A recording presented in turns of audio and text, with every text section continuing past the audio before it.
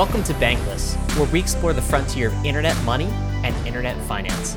This is how to get started, how to get better, and how to front run the opportunity. This is Ryan Sean Adams. I'm here with David Hoffman, and we're here to help you become more bankless. David, Wall Street meets DeFi. What's this episode about? Jim Bianco, one of my newest favorite boomers in the Bankless program. He just drops so much knowledge and energy on this podcast. And I was very, very reminiscent of our episode with Mark Cuban.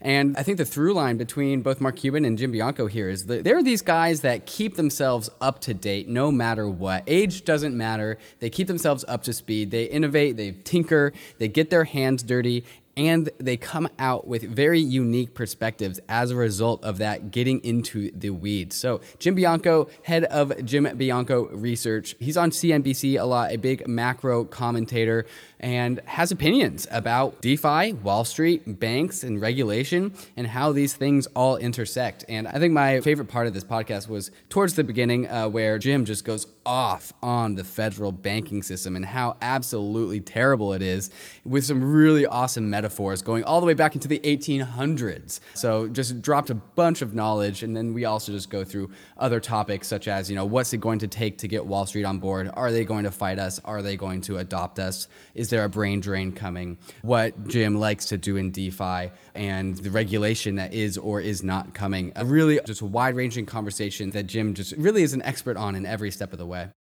Yeah, Bankless listener, prepare yourself. Some fire was dropped on this episode, absolutely, by Jim Bianco.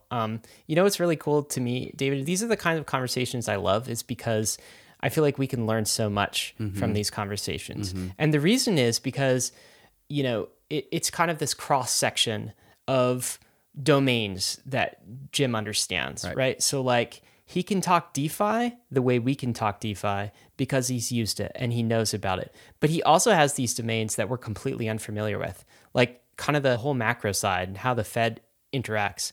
He was a market veteran already by the time the .com boom was happening. He's seen this kind of market psychology play out time after time. And we can pull lessons from those other domains that we're not as familiar with and apply them to crypto. That's why these types of conversations are gold to me, and I think will be of interest to you, the listener. Guys, I think Wall Street is going to play in the DeFi game. I think they're slow in coming, but they're starting to understand what this is all about. And people like Jim Bianco are kind of showing the way. He ends this with talking about education, the value of education.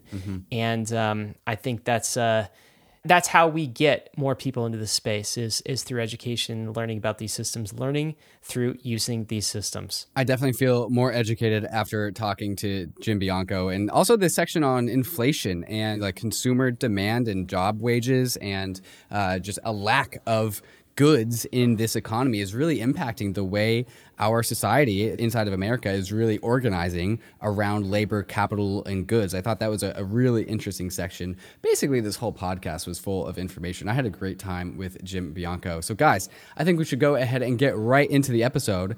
But first, let's talk about some of these fantastic sponsors that make this show possible. Bankless is proud to be supported by Uniswap. Uniswap is a new paradigm in asset exchange infrastructure. Instead of a cumbersome order book system where trades are matched with other humans, Uniswap is an autonomous piece of software on Ethereum, which is what Ryan and I call a money robot. No human counterparties or centralized intermediaries, just autonomous code on Ethereum. Input the token you want to sell and receive the token you want to buy. Something brand new in the Uniswap ecosystem is the Uniswap Grants program is now accepting applications for grants. We have been saying this for a while and we'll say it again. DAOs have money and they are in need of labor. If you think that you have something to contribute to the Uniswap DAO, apply for a grant to Uniswap. Just look at the size of the Uniswap treasury. It's almost $3 billion. This mountain of capital is looking for labor. Do you have something of value to contribute to the Uniswap DAO? No matter how big or small your idea is, you can apply for a uni grant at unigrants.org and help steer Uniswap in the direction that you think it should go. That's exactly what we did to get Uniswap to be a sponsor for Bankless, and you can do the same for your project. Thank you, Uniswap, for sponsoring Bankless. Aave is a borrowing and lending protocol on Ethereum, and just recently released Aave version 2, which has a ton of cool new features that makes using Aave even more powerful.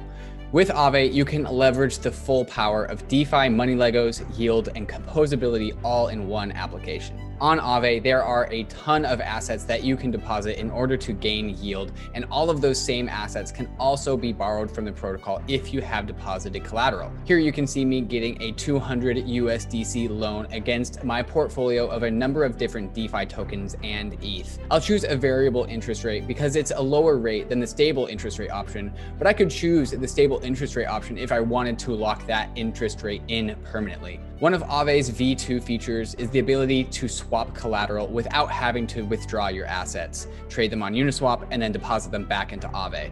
Aave does all of this for you, all in one seamless transaction, so you don't have to repay loans in order to change the collateral you have backing them. Check out the power of Aave at aave.com. That's AAVE.com.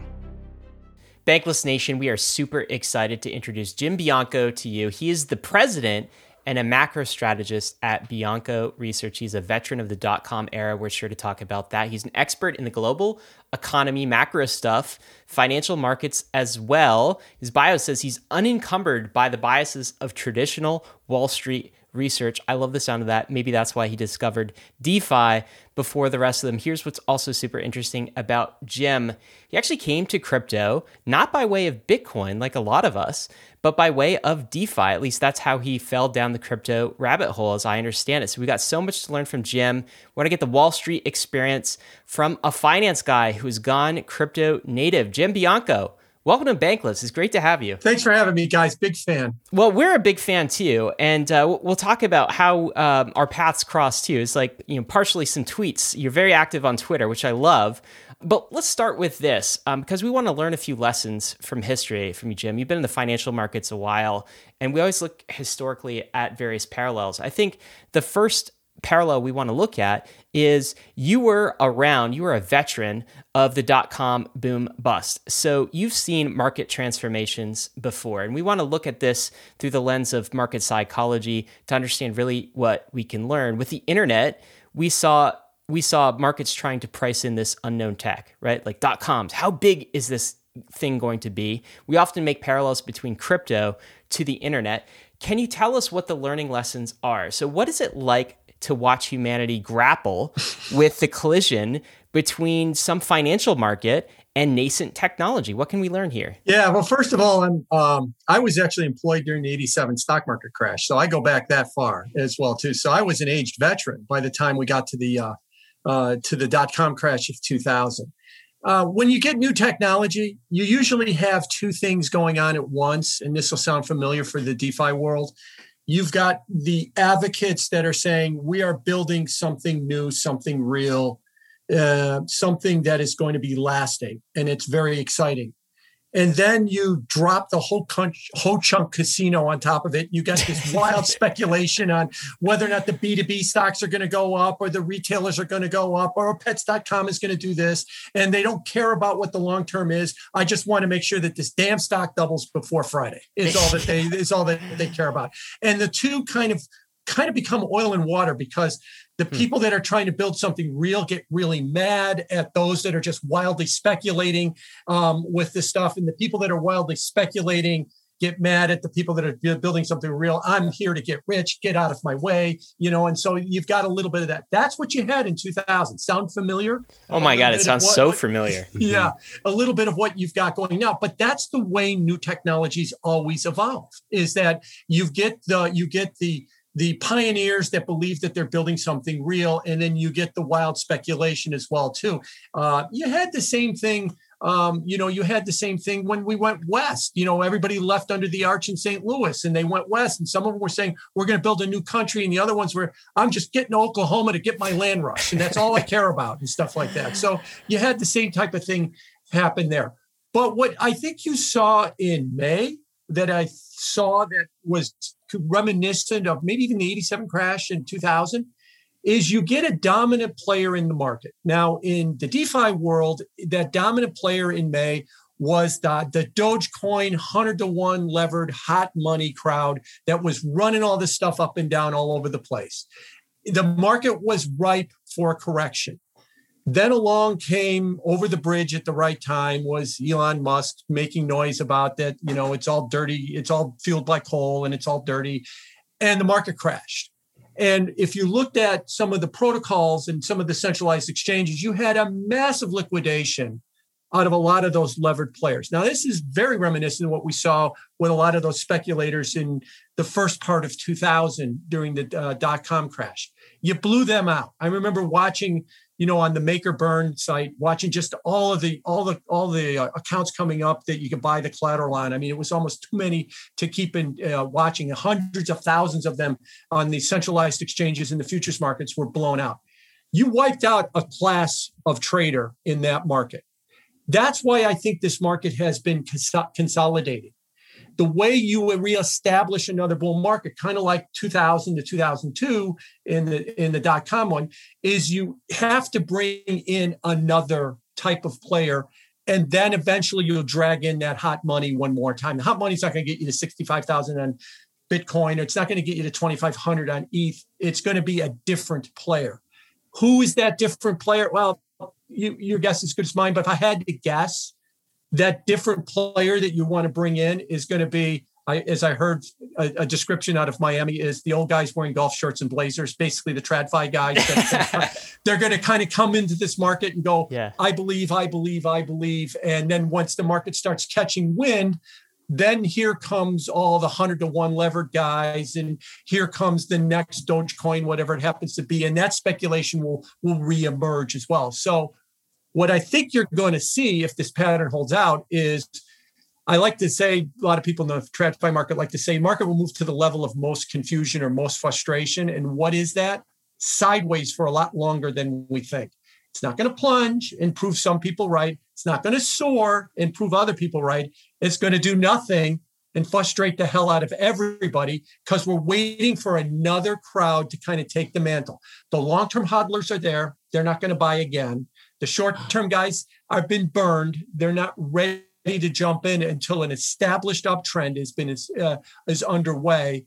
So we need somebody else to come in and get the ball rolling. And they will. It will just take, I think, a lot more time than people think. So I wouldn't be surprised if in the fall and the winter, we're sitting around and we're looking at 2,400 ETH and we're looking at 40,000 Bitcoin, and everybody's mad because it's not going down. It's not going up. It's just frustrating everybody. We're waiting, and it never seems to happen. Jim, how do you feel about the velocity of the timelines of these things? The dot-com bubble, that was a year-long bubble and didn't immediately just pop. And in the crypto world, we like to illustrate our industry as like really speed running a lot of history of money and finance. Does that also mean we're kind of speed running the whole market psychology cycle as well? Because the whole run up from, Bitcoin and Ether up to its highs where it was right before the crash, and then the crash and now the stabilization, how does that speed of the timeline kind of compare and contrast to what you've previously experienced in your histories? Oh, there's no doubt that the crypto timeline is at breakneck speed right now, and that the speed that everything is unfolding with has been much faster. I mean, the dot-com thing, you could argue that the dot-com bubble or the dot-com mania really started with Apple in 1983, and that it really started going by 95. It was December of 96 that Alan Greenspan, the Federal Reserve Chairman, gave a famous speech where he talked about irrational exuberance. And that was an indication that in December of 96, a lot of people thought that tech stocks were getting overdone. They didn't peak until March of 2000. So you still had 3.5 more years of those stocks going. In the crypto world, that's 3.5 months, not 3.5 years. So everything moves a lot faster in the crypto world. Take Apple as an example. I've used it, an overlay on speculation with Bitcoin. Bitcoin has had 7 corrections of 70% or more and a couple of 90% corrections, especially if you go back to 2013 after Mt. Gox and some of those others. Those were some vicious corrections that they had in its price. From 1983 to 2003, Apple stock was unchanged. And by 1997, there was actually talk about them going bankrupt. And it had multiple 70, 80% corrections along the way. That was 20 years. that it took. In crypto land, we're talking about 4 or 5 years. So everything moves a lot faster in this space. And it might be because of the nature of the decentralized world that things can evolve a lot faster too. Let's back up 18 months. Where was DeFi 18 months ago before DeFi summer? And where is it now? It's incredible the amount of adoption and, the technology has moved in such a massive way in such a short period of time. So the investment cycles or the speculation cycles are going to be much shorter too. Jim, we're getting a lot of insight from this and in how these markets kind of repeat over and over again, because it all seems to be market psychology, part of the adoption curve, right? When a new technology is born. So he gives us a few insights. One is there's these long-term holder investors who evangelize and believe in the future, probably a lot of the crypto natives listening to Bankless. Then there are these short-term speculators. Every market cycle has these two groups. Then you said, what you need in order to restore after kind of a crash is a new crop of buyers. Maybe these are the people in the blazers. We want to talk about the people in the blazers in a little bit, but it also seems like these things repeat in these fractal type patterns, right? Some people said 2017 and 2018, like that was our cryptos.com bubble. And now here we are again with another run up and kind of a crash. So it's not going to play out exactly like the .com bubble, which kind of took years to get back to all-time high. I don't know how long it took Amazon to get back to all-time high from 2000, maybe 7-8 years, something to that effect. No, actually 9 years. It took 9 years. So it took a while, and this is maybe happening again and again. But I want to ask the question before we leave this section on market psychology. To you, which is so how should a savvy investor play these markets then? What are the secrets? What are the keys? What have you gleaned over time as you've observed this sort of psychology play out? So by asking how a savvy investor is going to play this market, I assume we're talking about somebody in this space you would refer to more as a hodler. That they believe in the space long term and they think that things are going to go and things are going to become much, grow much more and become much more exciting and adoption rates are going to go up. And I think what you want to do is you want to show some degree of patience in terms of where you invest. You want to be expecting the types of things that we saw in May, and even the types of things that we saw in 2018. As well too, that will happen along the way. Like I said, if you were, it's easy now to see what transformational company that Apple is in 2021. But in 2003, after 20 years of sideways action and a bunch of 70% corrections, it was easy to see why Apple was destined to be a bankrupt company, back then as well too. It takes some time for this adoption curves to play out. Now, if you're asking me about speculators and how should speculators do it? There was a 1978 movie called Deer Hunter. And one of the highlights of that movie is Robert De Niro was in it. And one of the highlights of the movie was he was a Vietnam veteran. He went back to Vietnam and he got himself involved in Russian roulette games where they would basically get paid a lot of money to actually hold an actual gun to their head and see who blew their brains out first. Nice. Go play Russian roulette if you want to be a speculator in this market, because eventually the bullet's going to be in the chamber for you. And you just have to understand that if you're going to play with lots of leverage in short term on these markets, it is a very, very difficult thing. Every speculator that I've met that has been successful, I'll just say this, it's their full-time job. They spend every waking minute of doing that. If you're part-time and you just want to chase memes and stuff, you're destined to wind up wiping yourself out. If you want to make it your full-time and only activity of your life to chase memes, and you've got some talent for it, yeah, you could do it. But there's very, very few people that can actually wind up doing this. I'm not saying it's impossible. It's just like I'm not saying it's impossible to be 300 hitter. It's just that there's not very many of them that can actually pull it off. This is why we talk to people on the Bankless program is use DeFi, pursue it, figure this market out. But if you want to sleep at night, buy ETH, buy Bitcoin, buy the DeFi Pulse Index, and then sleep well at night. It doesn't have to be that hard. And people make it hard, I think, when they chase narratives, chase trends, and chase memes. But let's talk a little bit more about macro markets now. So I think a second lesson maybe you could teach us from history, as crypto natives in history, is about macro and how it impacts these markets, right? And so like put your macro cap on for us and tell us what is going on in macro. I think people listening to this have heard about 5% inflation in May. What does that mean? What are the long-term COVID impacts on markets? What's going on with all of this money printing we keep hearing about? Tell us the story around macro. Well, the story about money printing is the story about the Federal Reserve and the federal government through all of its stimulus programs. As I've referred to it, as mailing money. They mailed a $1,200 check to everybody and below certain income thresholds in April of last year. Then airdrops, right? Airdrops in crypto terms. Airdrops, exactly. And they got really fancy with some of those checks because they were direct deposit from accounts and stuff. And then there was a $600 one in December, and then there was the $1,400 check in March as well too. And what happened with a lot of that money is it found its way into traditional brokerage accounts. Robinhood being the kind of the poster child for them putting it in. That's a form of savings. They just put it into their savings account. Their savings account just happened to be a Robinhood account, and they just wound up buying the ARK Innovation Fund with a lot of their money as well too. And they chased it, so it really did underpin the market as well too.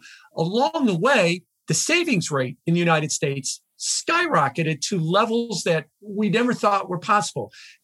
For a benchmark, in 2005, before the housing bust, the savings rate was 2%. Now, what is that? That means the total amount of money you make, less what you spend, you had 2% left over. And that's extraordinarily low. Why? Because everybody owned a house. Everybody owned the stock market, and it always went up. That was my savings, so I could spend my whole paycheck. Then we had the housing crash in 2008. We had the stock market fall 50% as well too. And the savings rates went to about 6 or 7% because now I can't trust my house. I can't trust the stock market as much. This is circa 2010 to 2013 as well. Well, once we got all this mailed money to everybody, the savings rate went to 27%. And so a number that was far and away the highest that we've ever seen. People are stuffed to the gills with money that was mailed to them. They're spending it. They're buying stuff. They're now you can walk into a store without a mask. And I was like, oh, now I can get on an airplane and go somewhere. Interesting thing about airline travel, just to give you an idea where the country is. If you look at the official TSA statistics, we're about 80% of the way back on airline travel. We're flying 80% of the level we did pre-pandemic. But the airlines will tell you that leisure travel is at an all-time high. Wow. Business travel's half of what it used to be because I would love to go to New York on business, but nobody's in their office. So there's no reason for me to get on a plane to go to New York. But I'm traveling with my family more than I've ever have. And a lot of people are because they've got the time to do it as well. So what's been fostering all this money is this spurt of inflation. We have inflation in this country. That's not an opinion. That's a fact. The opinion is, how long will it last? And the Fed likes to use the phrase transitory, meaning that it will go away fairly soon. And they're using they're saying because the bond market is not shooting up in yields, it's confirming their belief. Well, we'll see, where that winds up going. I happen to be a little bit more pessimistic that the inflation rates that we're seeing are going to be a lot more permanent than the Fed thinks that they're going to be, than a lot of Wall Street thinks that they're going to be. And I also fear that if we see the economy stumble a little bit, they've already got their built-in answer. Well, we'll just mail more money. Is what we'll wind up doing. We'll just print up more money and we'll mail it to everybody. And that will just foster this problem that we have over and over again. And I'm sure that the libertarians that are in the crypto universe are loving what I'm saying here. And like, yes, that's why the crypto space is taking off, because we don't have these kind of shenanigans and bad policies that seem to be going on along the way. So I think the real story in the economy is the story of inflation. We have it. We have it because we've stuffed everybody full of money. The hope is it's transitory. It will go away fairly soon, like by the end of the year. But there's some like me, Paul Tudor Jones, Jamie Dimon, just to throw out a couple of names, just in the last 24 hours that have come out and said, I'm not so sure that this inflation rate, this high inflation levels are going to go away. And we'll have to see what the second half of the year brings. Okay, well, let's talk about that just really quick, because I think inflation is possibly the big story now. And like, I think folks in crypto will argue we saw asset price inflation over the last 12 years, unparalleled, but now we're seeing it reflected in the way the government measures inflation, which is primarily CPI. But a lot of people, I think a lot of people listening to this, have never grown up at a time where inflation was higher than 5%, for instance, for a sustained period of time. Certainly, very few people have seen double digit. Don't remember like the 1970s when the country saw that. What does the world look like when you have sustained high inflation? How does it change? Yeah, usually what is also part and parcel with an inflation rate is shortages. And that's what drives prices higher. In the 70s, I was around to remember it, and you've probably seen the black and white images, no gas lines. We constantly had shortages of gasoline. 2021, we've constantly got shortages of pretty much everything. Like commodity shortages? No, I'm talking about finished goods. Okay. Like if you go to a store and you want to buy a durable good, you want to buy a refrigerator, a stove, a washing machine, and you'll go into Menards or Home Depot and they'll say, it's on sale. Look at this price. We'll beat out all the competitors. And you go, great, I'll take that dishwasher. Okay, good. We'll pencil you in for an October delivery. October? I want it like tomorrow. I don't want it in October. What we do when we have high prices, or what we do when we have high demand, is we've got one of two options. We can either raise prices or we can ration products. And what we're doing now, and what we did a lot in the 70s, is rationing products as well, too. You've probably seen it. I live in downtown Chicago, and I've seen some of the restaurants in my neighborhood that say closed today, couldn't get enough people to work. Yeah. Not enough busboys and waitresses. They're rationing labor. Just pay them more money and they'll show up. Well, I don't want to pay them more money. Okay, so you're just rationing your labor is what you're doing. So you see a lot of rationing is what you see when you start getting high inflation. And you're beginning to see that at the finished goods level. If anybody who owns a home and would really appreciate what I'm about to say, you can't get anything. You can't get anything from 2x4s to dishwashers. God, if something breaks in my house, the frustrating thing is to find the replacement part as well, too. It's always the aisle at Home Depot never has the part that I need to fix when something breaks. It seems like, or maybe I'm just having a bad streak, but the data does support that idea that there's a lot of rationing. So that's what you're going to have to get used to, whether it's rationing your restaurants or rationing the products you like, or maybe even because of the demand for leisure travel, we're rationing out those airplane seats so that you can go to Florida in the winter, because everybody else wants to go to Florida in the winter as well, too. Wow, that is so strange. We haven't really lived through that. Really quick, though, Jim, because I'm so curious, what happens to assets in this scenario? Like, how does the investor prepare for this kind of inflation? Well, the first thing you got to keep in mind is there's two broad categories of assets. There's equities and there's fixed income. Let's take the second one, fixed income. If you're going to buy a bond that's going to give you a certain level of returns every year, your fixed income, and the prices of stuff rises, then the value of your bond market, the value of that fixed income is going to depreciate. Bond prices are going to fall and interest rates are going to rise. And as interest rates rise, the cost of borrowing, whether it's a mortgage or a business loan, is going to go up, and it's going to start to impair the economy.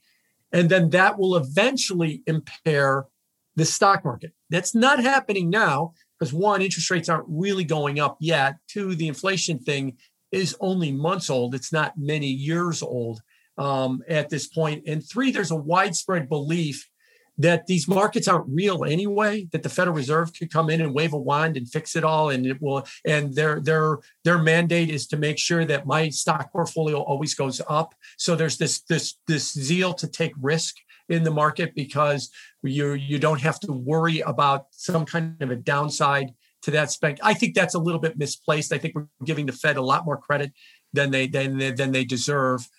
In terms of being able to hold markets up either through yield curve control or any of that other stuff. Yield curve control in other countries like in Japan and stuff has shown a very spotty track record at actually working to the degree that they want. We tried it in the 50s in the US and it didn't work under the name of Operation Twist as well too. So I think we give the Fed too much credit. But the point is here is that if you get those rising prices and you wind up having the bond market start to suffer, and that's the cost of capital, it will eventually filter through to everything else. But that's not the case right now. The case right now is everything's okay. You know, Jay's got our back at the Fed and he'll print enough money that, everything keeps going up. And that's exactly what's been happening, at least this year. Jim, I want to get your perspective as to how all of that interacts and collides with the crypto markets. But before we get there, I want to tie off the conversation about shortages, because I'm curious as to where these shortages are actually coming from. Are they a result of just a lack of production because people have been quarantined at home during COVID? Or is it more specifically a phenomenon as a result of financial markets and us not really being able to allocate capital appropriately due to the distorted nature of the markets? Why do these shortages exist? Well, I have an outside the box view. You know, a traditional economist will tell you that there is a breakdown in the supply chain, is what they will tell you, that we are not making stuff as fast as we used to. And I've pushed back on that and I've said, no, we are making stuff as fast as we used to. And if you look at container rates, you know, to put a container on a ship out of China to send to the port of Los Angeles, or if you look at railroad rates, how much does it cost to put a container on a rail car and, you know, ship it across the country? These rates are skyrocketing right now. And the reason is we are demanding stuff. The misallocation of capital is, if you mail people a bunch of money, eventually they're going to want to buy stuff with it. And eventually they're going to want to all buy kind of the same things. And we're not going to have enough of it. And that's where the shortages are coming from. So what I'm saying is, I think the problem is the supply chain's running fine. It just can't keep up with the demand that everybody wants of everything. And we've been satisfying that by saying, you'll get it in October. And eventually people are going to say, but if I give you extra, will you give it to me now? And that's how you wind up with inflation, higher prices. And I think that process, is now beginning, where we're starting to see prices start to go up, no more so than in wages. We're finally starting to see companies start to realize that the reason that you don't have enough employees is because you are not paying them enough. There was a story from last week. There was a job fair by a bunch of restaurants in St. Louis, and they had 100 openings, and they held a job fair. All these restaurants, 12 people showed up. The answer is you're not paying them enough. That's why they're not showing up. Raise your wages and they'll show up. And I think companies are finally starting to get that, and we're starting to see wages go up. All that filters into is inflation. Yeah, that really seems to be the through line. It's not because people are stuck at home quarantining. That phase is perhaps behind us. It's really a question of there's so much money in the economy right now that it's really distorting how people choose to engage in the world. Jim, we got a report not too long ago that there was 5% annualized inflation at the end of May. How does that number land with you, and where do you see that number going over the next year? Well, keep in mind that 5% annualized rate is what there's a term that economists use called the base effect, because you're comparing the data that we have so far is through April. May's numbers will be out shortly. April to April of last year. April last year was the height of the shutdown. So you're comparing the absolute bottom of last year to the current level. So you've got that big number. Sure. So over the next several months, that 5% number should moderate a little bit. But if you look at the last 3 months, and the annualized rate that prices have gone up over the last 3 months is 8%. It's been booming. And that's a 40-year high that those are. Now, economists will dismiss that as that's the reopening, because 90 days ago, we were still wearing masks and we were still under restrictions, and now we're reopening. Yes, and that number will come down a little bit too. But here's the thing. I suspect through the rest of the summer, those inflation numbers will come down. And those that think inflation is transitory, I say, see, I told you they were going to come down. But I would argue, yeah, and watch where they bottom out, maybe with still a 4 handle on them. And that's a very high inflation rate with a 4 handle. It might not be 5, it might not be 8, but it might be high 3s to 4. And why is that a high inflation rate? Compare it to the bond market. a 150, a 1.5% yield in the bond market. I put my money in a bond investment, I get 1.5%, but everything's 4% more expensive in a year. That's a bad deal, is what that is. And people will start selling bonds if that perception comes in, and interest rates will go up. And then when the interest rates go up, the cost of capital goes up. Eventually, if they get high enough, maybe over 2% on the 10-year note, I think the stock market starts getting a little weak-kneed. But we're not there now. We're at 150. So the stock market seems to be fine for the moment. Let's introduce the crypto variable into this conversation. With the conversation of, money printing, inflation, changes in labor, and just reorienting of, the economy. When we add in the conversation of crypto, how does crypto collide with this conversation? Where does crypto come in? How does it fit into the conversation? Well, it fits in the conversation a couple of ways. I mean, the Bitcoin side of it is they're talking about selling money, a store of value. I think a lot of people are comfortable with that idea, especially. I know a lot of people make this comparison that the younger crowd likes crypto more than the older crowd. I'm going to say that that's the wrong causation. I think the causation is how invested are you in the TradFi system? Look, if you are a partner at Goldman Sachs, even if you're 28 years old and you're a partner at Goldman Sachs, you think traditional finance is the greatest damn thing you've ever seen in your life, and you don't want anything to change on it.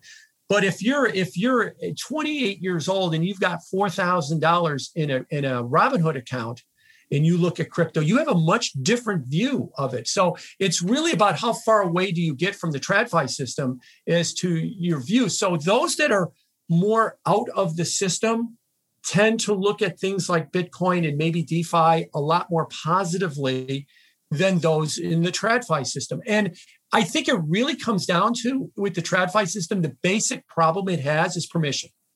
You need permission to do everything in the TradFi system. So that 28-year-old, I don't think there are any 28-year-old partners at Goldman, but there's young partners at Goldman. They have opportunities to invest in certain VC funds and certain other investments. The rest of the world can't touch. And I used to, as an aside, I used to get very angry when people used to say, oh, look at this book, Invest Like Warren Buffett. I was like, I wish I could invest like Warren Buffett. He's presented with ideas and investment opportunities that no one would ever give me because he's Warren Buffett. He gets the special permission. I don't get the special permission as well, too. So I think that the crypto universe is more democratized. People like it because it gives them the opportunities. It gives them the opportunities for big gains that only the certain few accredited investors, is the word we like to use, that are allowed in the TradFi world. Jim, in DeFi, we are seeing some pretty awesome interest rates on stablecoins, right? They fluctuate because it's DeFi, but typically they've been holding above 10% and 12%, and sometimes they sustain numbers as high as 16 to 20%. And now, to some degree, a lot of this is subsidized by token issuance from protocols, and perhaps there's a lot more risk when we start yield farming stablecoins in DeFi, but it's all dollar-denominated, yield in DeFi, which is in stark contrast to the very low rates that bonds are offering right now.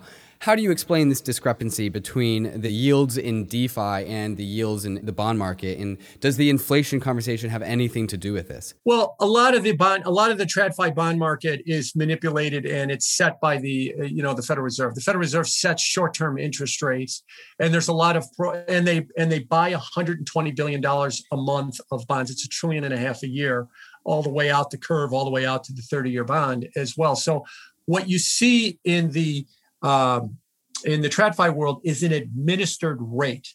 And a lot of people have argued that administered rate has been artificially low. And even some Fed officials will admit that as well, too. By the way, the best Fed officials to listen to are the ones that recently leave the Fed. Then they tell you what they really think instead of just reading talking points. Oh, wow. So who are those folks now we should be listening to? Dan Tarullo has done some really good stuff. He left the Fed in 2017. And by the way, when he left the Fed in 2017, now remember, this is before the pandemic, he gave a speech at Brookings and he said, the dirty little secret in the Fed is they don't have a working model for what causes inflation. They really don't understand it. And to my response is, that's fine. It's a complicated subject, but you hold yourself out as pretending that you've got all the answers. And he's trying to say that they really don't have all the answers. You would never get that when you're actually still getting a paycheck from the Fed. But once you leave the Fed, you can get a lot of interesting those kind of comments from Federal Reserve officials as well, too.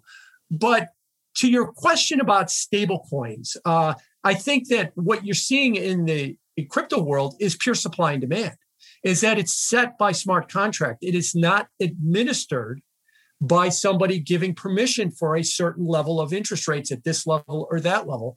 And not only do you see much higher interest rates, but you see a lot more volatility in interest rates. If there's anything that's similar to that in the traditional financial world, if you looked at interest rates in the 18th century, in the 19th century, and yeah, I have looked at them, studied them, they were just as volatile. And you saw that kind of movement around the agricultural cycle too, that, if you tried to borrow money in the spring when all the farmers were borrowing money to plant, it was very, very high. It might be in the high teens. If you tried to borrow money in the fall when the farmers were paying back their loans, the rates might be 1 or 2%, wash, rinse, and repeat for the next year as well. So we've seen this in the past when it was more of a free market that was setting rates, that you'd see these kind of volatility in interest rates. Hey guys, I hope you're enjoying the episode with Jim thus far. Right after the break, we bring up the Hayden Adams tweet that Jim made that got him on our radar and actually onto this podcast, which overall just leads us into a conversation of how DeFi is eating the banks, which then leads us into a conversation, and Jim goes off on one of the best rants I've ever heard on the Bankless podcast about how nothing has really fundamentally changed about banks over the last 100 years. And it was just really enjoyable to really hear the passion that Jim has and his vitriol for just the antiquated permissioned banking system.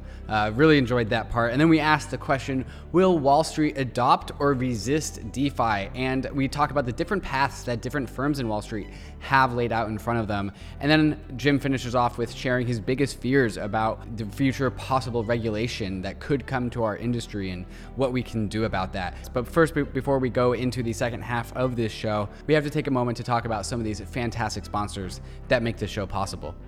Guys, we've entered a bull market. Now is the time to start building your crypto empire, and you should do it on Gemini. You already know Gemini is the world's most trusted crypto exchange, but now you can do even more than trade. You can earn.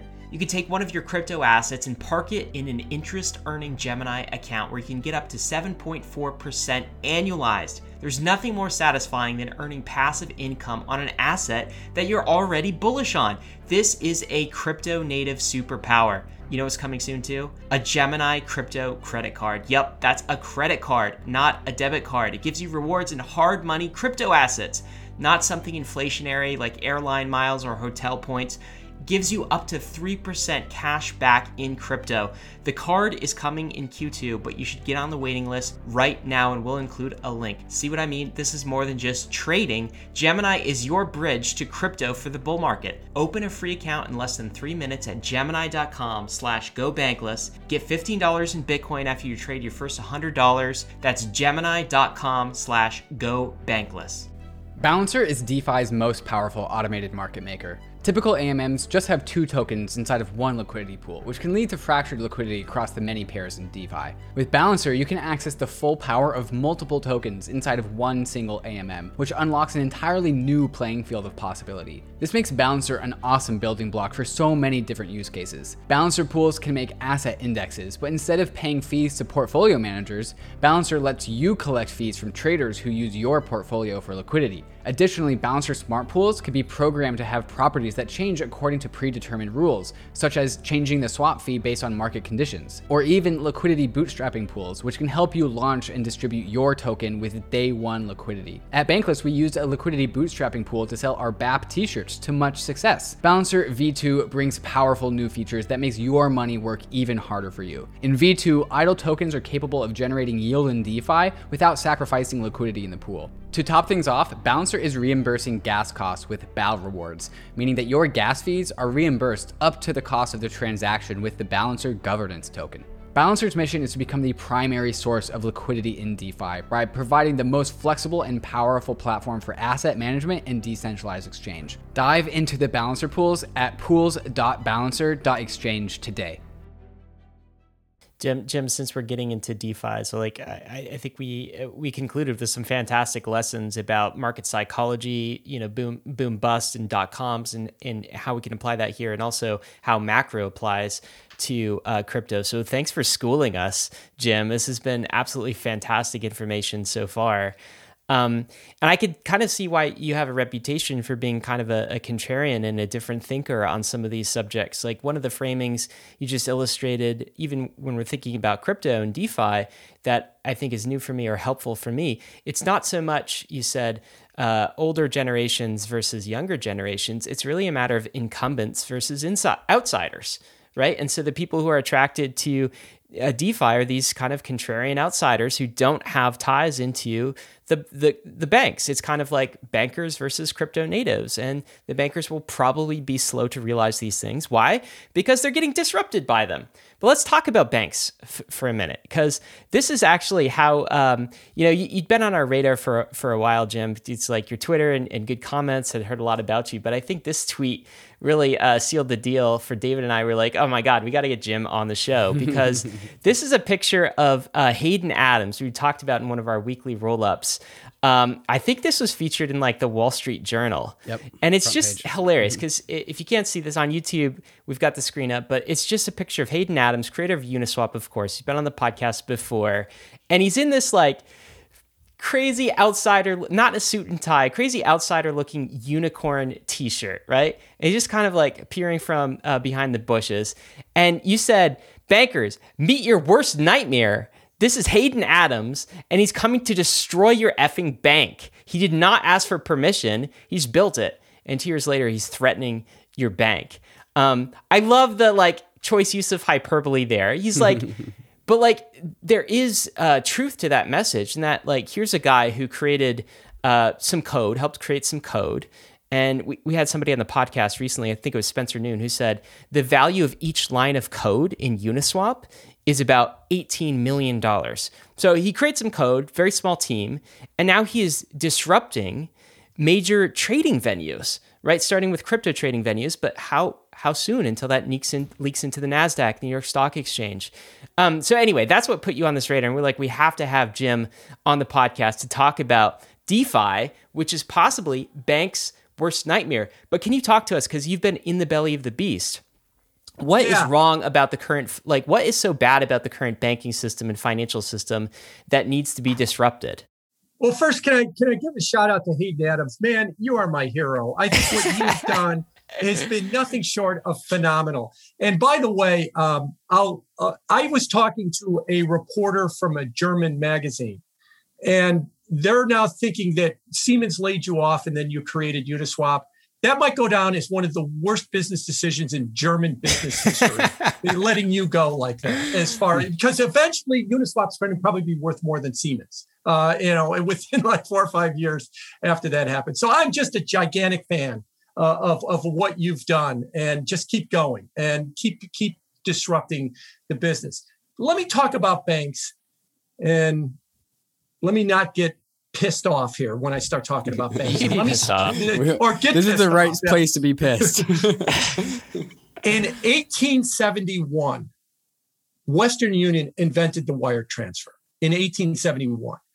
And if you wanted to send $300 to somebody, say in San Francisco, it would cost you 3%. And back in 1871, they had to put $300 damn in a pouch on a horse, and somebody had to ride it to San Francisco.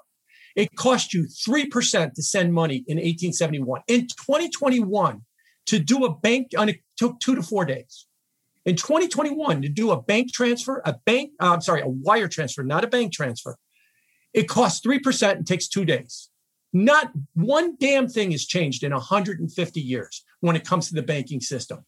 Nothing has changed. When you look at remittances across the world, there are over 1 billion migrant workers right now around the world. They are working in some of the worst conditions ever, either out in the sun or in terrible mines or in awful factory conditions to make some money to send back to their families. The average remittance is about 10 to 15%. They work 1 month a year to basically pay the bank. And it's $500 billion of remittances a year that they're paying the banks for to just send their money back to their family. We could give them a month of their life back, or we could give their families 13 months of pay for 12 months of work by disrupting these terrible payment rail systems that we have right now. They are broken. They are highly regressive. They create inequality, and they create a lot of problems. That's why you have 1.7 billion people unbanked around the world, and you have tens of millions of people underbanked in the United States as well, too. They've had 150 years to fix this system. The Federal Reserve has been running the payment rails of the United States for 107 years, and it still takes 2 days to send money using the Federal Reserve's payment system. Oh, but don't worry, we got Fed Now coming 107 years later, and we might get to real-time payments by 2025 is what their hope is for the moment. So let's start with, this is a terrible system that is slow, ineffective, expensive, and it falls right down on the poor. Now, whenever I say this, people are like, oh, I don't know what you're talking about. Venmo, I could send Venmo people money in a second. Yeah, because you're rich. You have a bank account. You have enough money in the bank that they've already ripped your eyeballs out 6 ways to Sunday with fees, that they give you this free little app, either Venmo or Zelle, and that you could send money to the other people that you're having dinner at within 1 second. But boy, you've paid for that. You've paid for that in a big way before you get to that point.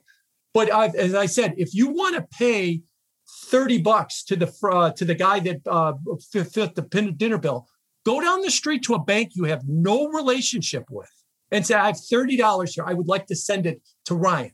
Let's see what they charge you for. And let's see how long it takes you to send that money. That's the problem with the banking system right now, is that it has been slow and incumbent, and a lot of the regulators are at the fault of it. They've been very, very slow to actually fix this system. Within that system, there's this mentality of a permission system. And I'll give you an example from this week. I think this is going on is a tremendous mistake. Goldman Sachs has got all of their employees back at work full-time starting last Monday, 2 days ago. JP Morgan, either next week or the week after, is going to have all their employees back full-time. Why is there this zeal by a lot of big bankers to get everybody's got to get back in the damn office 10 hours a day, 5 days a week? Because their job is to give everybody permission. And they take that job very, very seriously. And we don't want to be giving permission to everybody over Zoom in our underwear. We want to show that we are serious about giving permission, and we want everybody back in the office. And why is that going to be such a tremendous mistake? Because what the pandemic gave to the big banks is a gift. It forced them to decentralize, send everybody at home, let everybody work at home. And guess what? They had record profits, and it worked. And in that world, they could see, we don't need to have this iron control over everything that we think we need. Nah, they didn't decide that. They decided that they had to go back to 2019 as fast as possible and get everybody back in the office. So what they've shown me is not only don't they understand the absolute inequality of the current system, especially remittances, they really don't get decentralization, because you already were decentralized because you sent everybody home. And now you're forcing them back into that big building in Manhattan to centralize them all over again.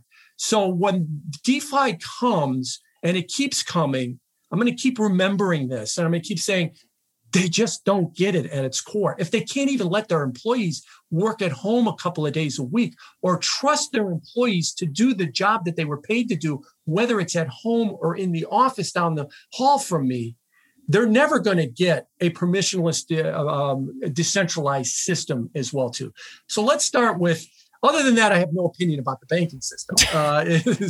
As far as that, it is terribly broken in a lot of those regards. Now you bring in DeFi, and DeFi is looking to fix a lot of those problems. stable coins as a potential payment rail. On the collateralized lending side with a lot of the lenders as far protocols as well too. When it comes to Wall Street, again, Wall Street is, with their order book system, again, a very capital intensive permission system that only certain people can do certain things with, to replace that with the constant product automatic market maker. That these are revolutionary changes that on Wall Street, not only don't they, let me back up. A year ago, they were dismissed out of hand that this is just bullshit by a bunch of kids that doesn't mean anything. Today, they're not sure what to make of it. And they're hoping that they're saying, yeah, it seems okay, but our system is still better, is where they are. But they are coming along. A year ago, no one in the TradFi system was asking me about DeFi.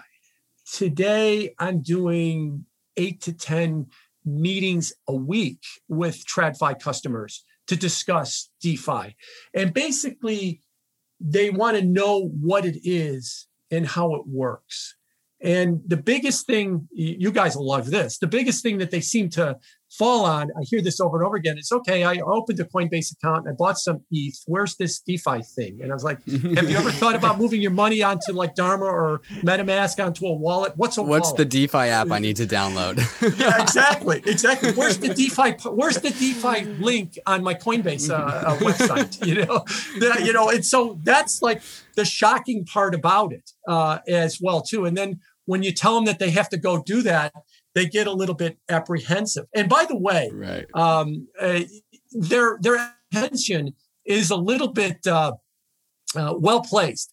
The UX experience is terrible at DeFi, and there's no better experience than Lex Friedman's podcast with Vitalik a couple of weeks ago. He was talking about when he got the Shiba coins put into his account, and he went to Target and he bought a laptop, and he called his family to get his private key so he could transfer them into a different account. And he said he was stressed and he had to write a JavaScript program, in order to get and that's it right. Vitalik, guys. Yeah, I was like, right. This is the V God. And his sphincter's all tight about sending money to a different account. Granted, Vitalik's moving $1 billion. So yes, yes, but it shouldn't be that stressful an experience to move any kind of money. I mean, to this day, whenever I move money, I always start by paying 2 gas fees. I moved $10. Right. Okay, it worked. And then I moved the rest because of the nature of the system.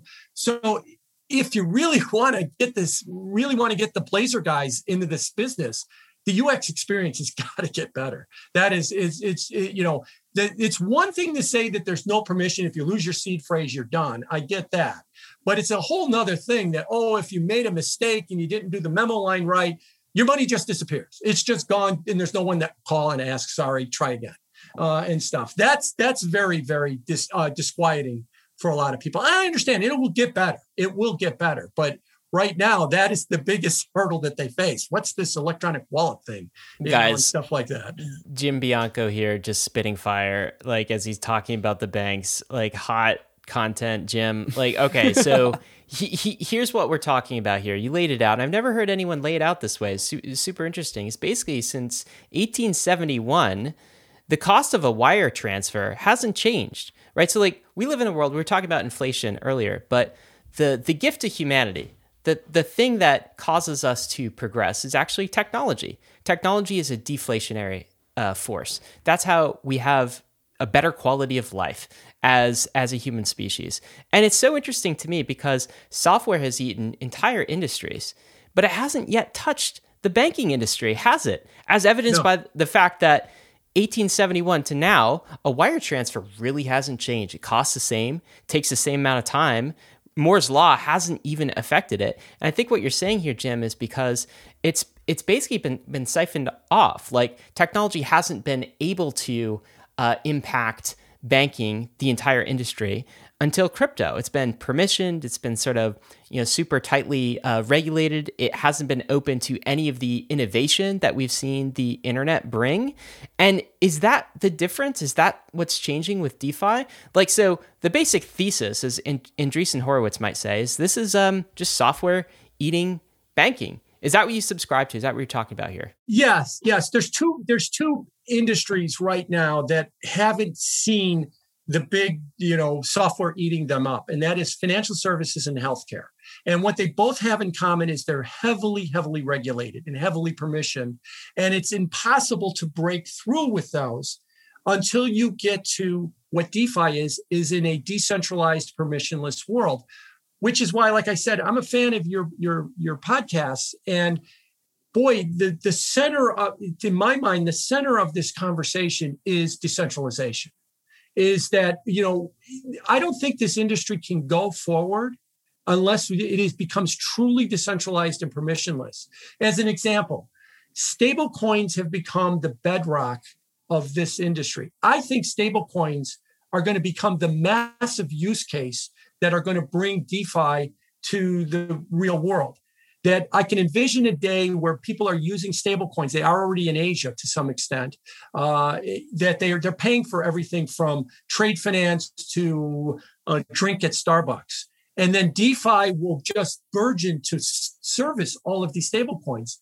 But when your two largest stable coins are centralized in Tether and in Circle, and DAI has got half of its reserves in Tether and in Circle, this is the wrong business model for these stable coins. They have to go fully decentralized, permissionless, outside of the reach of the permissioned world. There's a story today, the day we're talking. Bloomberg has a story that regulators are alarmed about that stable coins are over 100 billion in value and that they don't have any backed insurance like FDIC behind them or anything else. Well, first of all, neither does the dollar. That's a money market fund that's supposed to have backed insurance or a bank account. These are not bank accounts. These are mediums of exchange. So they fundamentally they're confusing the two together. But more to the point, what they're also saying to us is because of the centralized natures of Tether and Circle, we can do something in that space. And we could really, for lack of a better way, we could really fuck with these stable coins in a lot of ways. And so what we really need is a decentralized, permissionless stablecoin. DAI is it, but it can't be if it keeps using Tether and Circle as its reserves. It's got to move beyond that in order to become truly outside of the reach. That's when you're going to get the software eating the financial services world, when it becomes outside of its reach. So, Jim, I just want to ask, what is your favorite DeFi app? What's it like to be Jim using DeFi? What's a day in the life of Jim as a DeFi user? Probably Uniswap. I love the way that you could trade on Uniswap. I've become a big fan of the business model of the automatic market maker right now. I could see a lot of applications for it, much beyond where we're going elsewhere. Look, what is there? If I read, you guys can update me on this, like 72,000 liquidity pools on Uniswap or some crazy number like that. You could never in an order book world get 72,000 actively traded markets like you can with the automatic market maker that you can in Uniswap. It is a revolutionary. It is a revolutionary idea. It is a revolutionary concept. And by the way, speaking of revolutions, I want to throw out another thing too. There are certain people in life that are so far ahead of everybody else that they become, it takes the world a generation or two to understand what they were doing. Shakespeare, Da Vinci, maybe Newton. Vitalik's in that category right now, because I think, when he developed the white paper for Ethereum, what was he still in high school or just months out of high school? He come dropped up with out of college. Yeah. Mm-hmm. Yeah. It was his freshman year. Theo paid him a lot of money to develop it or something like that. And then, the white papers, the ideas on stable coins and quadratic voting and the ideas on the automatic market maker from his Reddit post and stuff like that. It's going to take the rest of humanity a generation or two, like Einstein, to basically grasp what he's doing. And that is truly unbelievable what has been happening, as long as it stays decentralized. If it ever becomes centralized and they keep putting centralization on it, then somebody can take it over and somebody can run it and somebody can give permission. And then all these ideas go away. So I really think that the industry really needs to really think about decentralization first, second, third, and fourth. But the fact that the stable coins aren't decentralized and nobody seems to be bothered by it. And throw out another one too. Michael Saylor suggesting a miners council. Boy, what a terrible idea a miners council is. Does that mean then I have to join a miners council to be a miner? Does that mean I need permission from the miners council in order to mine Bitcoin? I mean, it is just antithetical to everything it stands for. But yet people like him keep coming back to these decentralized mentalities. It's going to take the world a while to break at that. So I want to ask Jim, by the way, totally agree with you on decentralization, right? Hence the title of this whole movement that we're in, which is bankless, right? Let's make this as bankless as possible. And if, Tether is still a banked product at the end of the day, it's just an ERC wrapped banked product. So we do want store of values and monetary units that are as bankless as possible. Like, I want to get back to what's good, but also what still sucks about DeFi, right? So you're commenting about the people in suits and blazers coming to you and saying, "Hey, Jim, I bought some ETH, but where's this DeFi thing?" I want to ask you, what is it like from your perspective? How hard is it to move from the Coinbase world, let's say, which is the step that I feel like a lot of people are in right now, to the DeFi world? And because we've been doing this for a while, sometimes we forget what it feels like to do the first time. The very first time you send a transaction, you're like, oh shit, did I do that right? It's not there yet. Oh no. Exactly. Yeah, tell us about that, Barry, because we know parts of it still suck. And by the way, I'll just caveat this by saying even though it still sucks now, it is so much better than it was a year ago, and is infinitely better than it was 3 years ago. And we're seeing this massive progress in user experience. But how hard is it still for the guy in a blazer who's in Coinbase to get to DeFi? What's your experience been with that? Well, so keep in mind that the guy in the blazer is also a metaphor for the moment, the people that have all the money, right? Yes. As well too. And the guy in the blazer thinks that, now I'm talking about people in their 50s and 60s, and as you get younger, you get more adept with technology. The guy in the blazer is very happy because he's on the cutting edge, because he does a group text with his children, and he thinks that's high technology for him, and that he was able to open his Coinbase account without asking one of his kids for help. Man, I'm really going along here, and I'm really getting this, because in their world is about making decisions and giving permission, and everybody else executes everything under them. And in this world, they have to kind of learn to do it themselves a little bit, because the whole idea about DeFi isn't, that I want, you open up an account for me and you go figure out what my seed phrase is and stuff like that. It kind of defeats the purpose when you start bringing in people because you don't want to do it, which is why you see the exploding popularity of institutional services by Coinbase. I guess Aave starting kind of a permissioned centralized, institutional service as well too. They're very, they're not ready to make that leap and do it on their own. They definitely want somebody's hand to hold their hand as they go through in this system. So yes, it is way better. I started trading in this stuff in 2017. As just the magic being of Bitcoin going up and down and stuff like that. That's where I began with it, but then really fell in love with it when I started to understand DeFi, around 2019, and then the summer of DeFi summer last year as well too. But to get them to that point where they can shed themselves of that centralization, I think is going to take a much better user experience, and it's going to be necessary. Because if all we're going to hope for with DeFi is that the Coinbase institutional business is going to explode orders and orders of magnitude over because they're going to do it for everybody, we're not going to get to that decentralized world that we're going to want, because there's going to be some level of decentralization or some level of regulation that is going to be stuck on top of this DeFi world as well too. So Yeah, it is. It is kind of a harrowing experience. And some of them that have done it feel better for doing it. But that's the first thing they say to me, man, why does it have to be this hard? I have said to them, you should have seen it a couple of years ago. Yeah, it's like, I totally agree with you, right? And yet at the same time, you're here, you're doing it. Mark Cuban is out here, he's doing it. Like, he's taking the journey, like learning Solidity. So here's the other thing I would say When's is like, when's Jamie Dimon going to do it? Right. But like part of it is, don't you think? They just haven't spent the time to figure it out. Right. So like it does require a time investment. At this stage, it can be learned. But like, I remember the early days of the internet, you know, you had the clunk, you had the modem, and even personal computers were difficult to use. Right. But like you had the modem, it took some time to figure out the internet.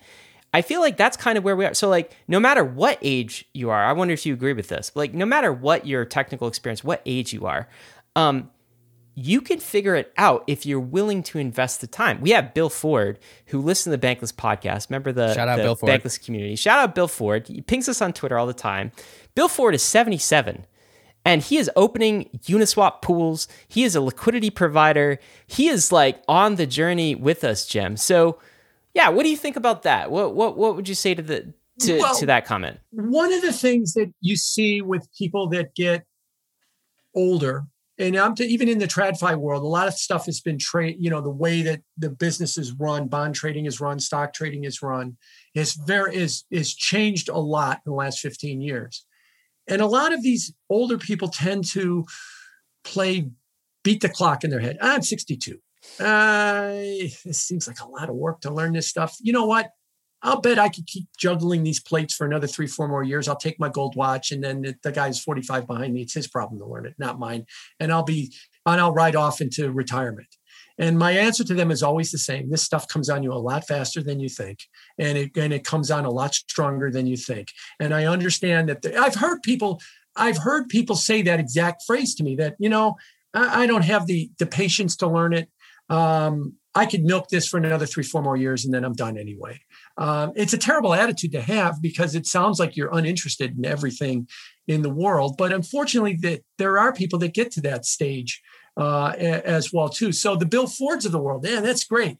You know, that you want to keep reinventing yourself, and you want to keep learning, and you want to keep pushing boundaries. Keep you young forever is what that will wind up doing. But unfortunately, there's a lot of people that are just not ready to go there. And again, what is the other thing that makes them not want to go there? They're probably at the top of the heap of the TradFi world, and they're making very good coin in the TradFi world, and it's suiting them just fine. And why do I need to learn what my replacement is going to be? I really don't want it to work in the first place, you know. So there's a little bit of that as well too. So, thought experiment. Some of these people that we're talking to, the people in the Blazers, the people who, you know, are approaching the end of their career, but perhaps they're still like financially minded and still kind of want to know what's up with the world of finance. Some portion of these people are going to open up a MetaMask wallet, open up a ledger, you know, trade on Uniswap. Many won't. What is the incentive for the people who do make it over the hurdle? Are they coming into DeFi to get yield on stablecoins because that's what interests them? Are they coming in because they like DeFi tokens as perhaps a new frontier of capital assets? What's going to be the incentive that actually does convince some of these older generations, Blazer folk, to actually come in and play around in this industry? What I've said to them is, when you come into this industry and you start learning about this industry, you're going to see a lot of similarities to the TradFi world that you've been dealing with for 25 years and 30 years. And you will instantly have a leg up on everybody. You know, the constant product model or the V3, liquidity curves, that's mortgage convexity. If you're a mortgage trader, you will instantly get that. Wow, I know what this is. I deal with this all the time in the mortgage market, finding the optimal point on the curve with negative convexity and stuff. So a lot of this stuff is not necessarily new to you. It's just being presented in a different way.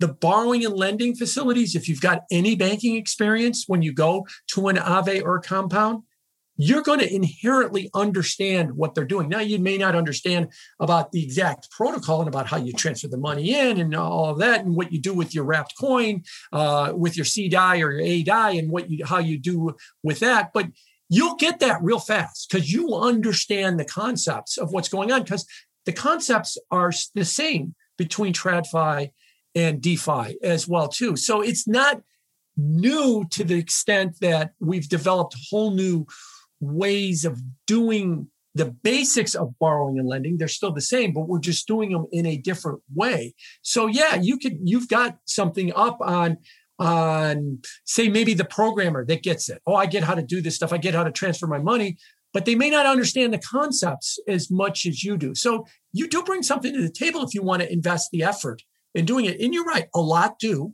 And unfortunately, there's some that just, won't or don't. And you know who those are because they've dismissed it as a bunch of people trading useless magic beans, because that's usually their self-defense mechanism to say that's why I don't need to. Right? Yeah, their cognitive dissonance. That's the word I was looking for. That they don't need to invest any time or effort in any of this stuff. So instead of talking about the individual and why the individual might come over and play around in DeFi, let's zoom out and talk about Wall Street as a whole. Do you see Wall Street adopting DeFi and trying to innovate, or resisting DeFi? Or is there going to be a big brain drain out of Wall Street, or is Wall Street going to actually try and turn the ship? What do you see as the more likely outcomes, and how do you parse these things apart? I'm going to be a little bit pessimistic and say that Wall Street's going to fight this all the way down the line until it's forced to accept it. And I'll come back to something I said earlier. I think the thing that can make everything go is stablecoins. In that if you get stablecoins to the point where they really start to take off, and in Asia they are, looking at the stablecoin index and reading some stuff from Glassnode, my understanding is that stablecoins turnover is about 150 a day, or 150 billion a day. It's about 2/3 of all of the volume, because half of it's usually a pair with another coin as well too. But about a quarter of that is wall-to-wall transfers.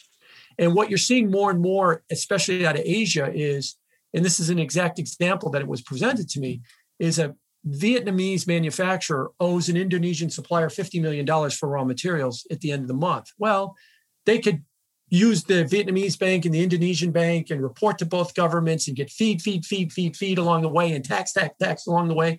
Or I can open up a wallet and you can open up a wallet and I'll send you 50 million to Tether and we're done with this transaction in 5 minutes and for a couple of dollars as well too.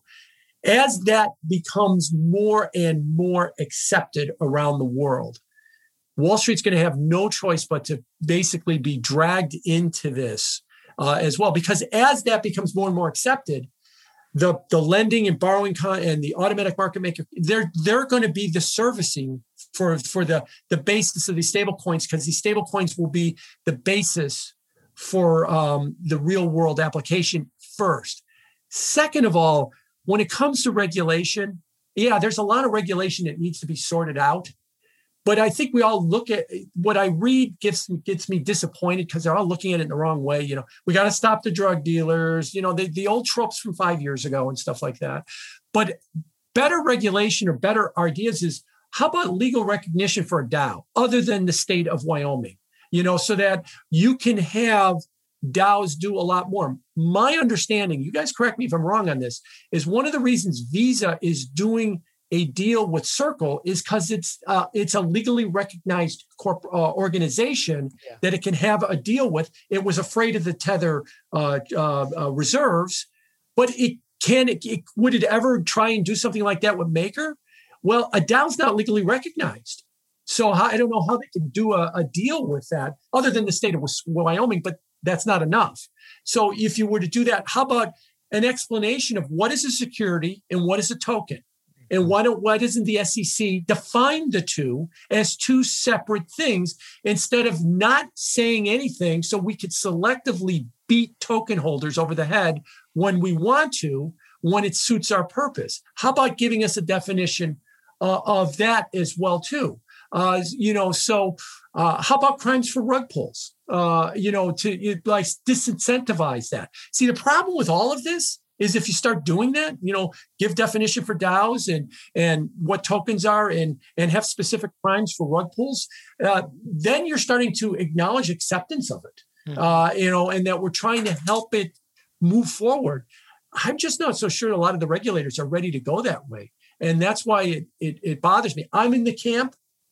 They can't stop it in the long run, but boy, they can make it miserable in the medium term. Before we get to the long run. And I would like to see more Hester Pierces of the world thinking about how can we help this industry grow instead of how do we protect ourselves from it. Jim, I was just going to ask you about Hester Pierce. If you've caught some of her interviews, she did one on the Bankless podcast not long ago. It did give me a glimmer of hope that there are at least some regulators, some in government who really want to foster this industry. And I think we've got a lot more to talk about on the regulation front. We want to kind of get your thoughts on that, particularly how Wall Street and regulators interact together. Does Wall Street always get its way? But let's park that for a minute. Want to continue talking about this discussion on what does Wall Street think about DeFi? Right? You use this phrase a couple of times.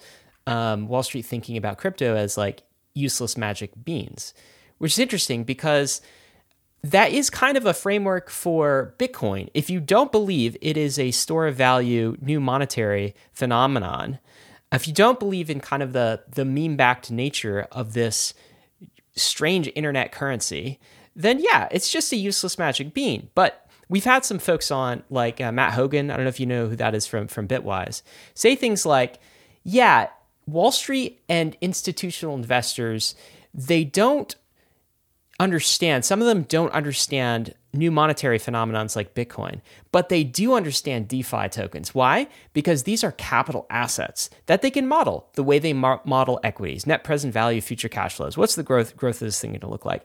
Like back to what we were talking about with Uniswap is, my God, what a tech success story, right? Kid, like first software project, like the Mark Zuckerberg story, I guess, just decentralized. He creates this protocol, a few hundred lines of code. Now it's doing hundreds of millions a month in volume. It's got the biggest liquidity pool of any decentralized market in the world. It's competing against Coinbase. Like, what a story. Don't you want to own the capital asset behind that story? And so you're talking about like Wall Street adoption. Wall Street likes to make money, right, Jim? Like, I've heard that about them. And there's money in these DeFi capital assets. Talk to us about that. Do you think DeFi tokens are actually an easier pitch than an asset like Bitcoin? Yeah, they are an easier pitch because they do understand them.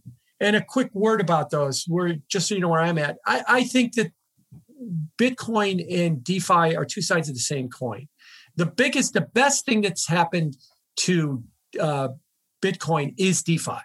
And the thing that has helped DeFi go is that Bitcoin existed in the first place. They need each other. That's the way I look at it. That's why I have no patience for the maximalist argument. That the day that everything but Bitcoin goes to zero, I'll buy your Bitcoins off you for $10 a piece because that's about what they'll be worth at that point. You want to know what's going to get Bitcoin to $500,000, ETH at 10,000 plus. I mean, those two things are. I mean, I believe the flippening will happen too, but those two things are not unrelated to each other. I don't understand this argument that we have to war with the other side of the crypto universe. You're warring with the TradFi guys is really what you're warring with. You're warring with the regulators. But yeah, to your question. They understand the tokens because it's so similar to what they've seen in this space. And ultimately, I'm in the Jeff Dorman camp, right? That I could see a day in the future where a company's capital structure is not just stocks and bonds, but it's a whole variation of tokens as well, too. Tokens that represent assets or future liabilities or intellectual property or anything along the way that they could fee-generated income and anything else. $1 trillion a year of M&A is done on Wall Street. Why is $1 trillion of M&A done on Wall Street? Because the traditional model of stocks and bonds is inefficient. And companies and M&A mergers and VC firms will come in and they'll buy these companies because they think that they can unlock value because of the inefficiencies of the current system. And again, the problem is that the people that tend to buy these companies and go private, you and I can't invest in these private equity firms because we're not accredited investors and we don't know who they are, and we don't have the high dollar amount minimums that we can invest in as well too. But you break that down into a token world, and then all of a sudden, anybody can start looking at that value as well too. And I'm going to channel my inner Jeff Dorman again. The token world can open up whole new possibilities to a lot of other companies. Metcalfe's law with network effects. It works with Tesla. It works with Apple. Why? Because who owns an Apple product or who owns a Tesla? Probably people that also own those stocks as well too. Now go look at Dollar Tree or go look at McDonald's. How many of their customers actually own their stocks? Very, very few. But if you introduced a token that represented some kind of value that was cheap and maybe gave you a break on a meal at McDonald's, and you bought this token and you got some 10% or 15% off on a meal. I'm making this up as I go along. And you participated in the success of McDonald's and its price went up, the token price went up. You've become an advocate for those firms. Just like the great thing that Tesla has is, what does somebody who pays $150,000 for a Tesla probably also have? The stock. And that they run around and tell everybody how great the company is because they benefit if the stock goes up. Boy, would McDonald's love to have that relationship too. They can't with the current equity system. It's shut out too many of those people that typically eat at McDonald's. But a token world could open it up to them. So there's a lot that can be done with tokens that, we're just scratching the surface on. And Wall Street is starting to pick up on this.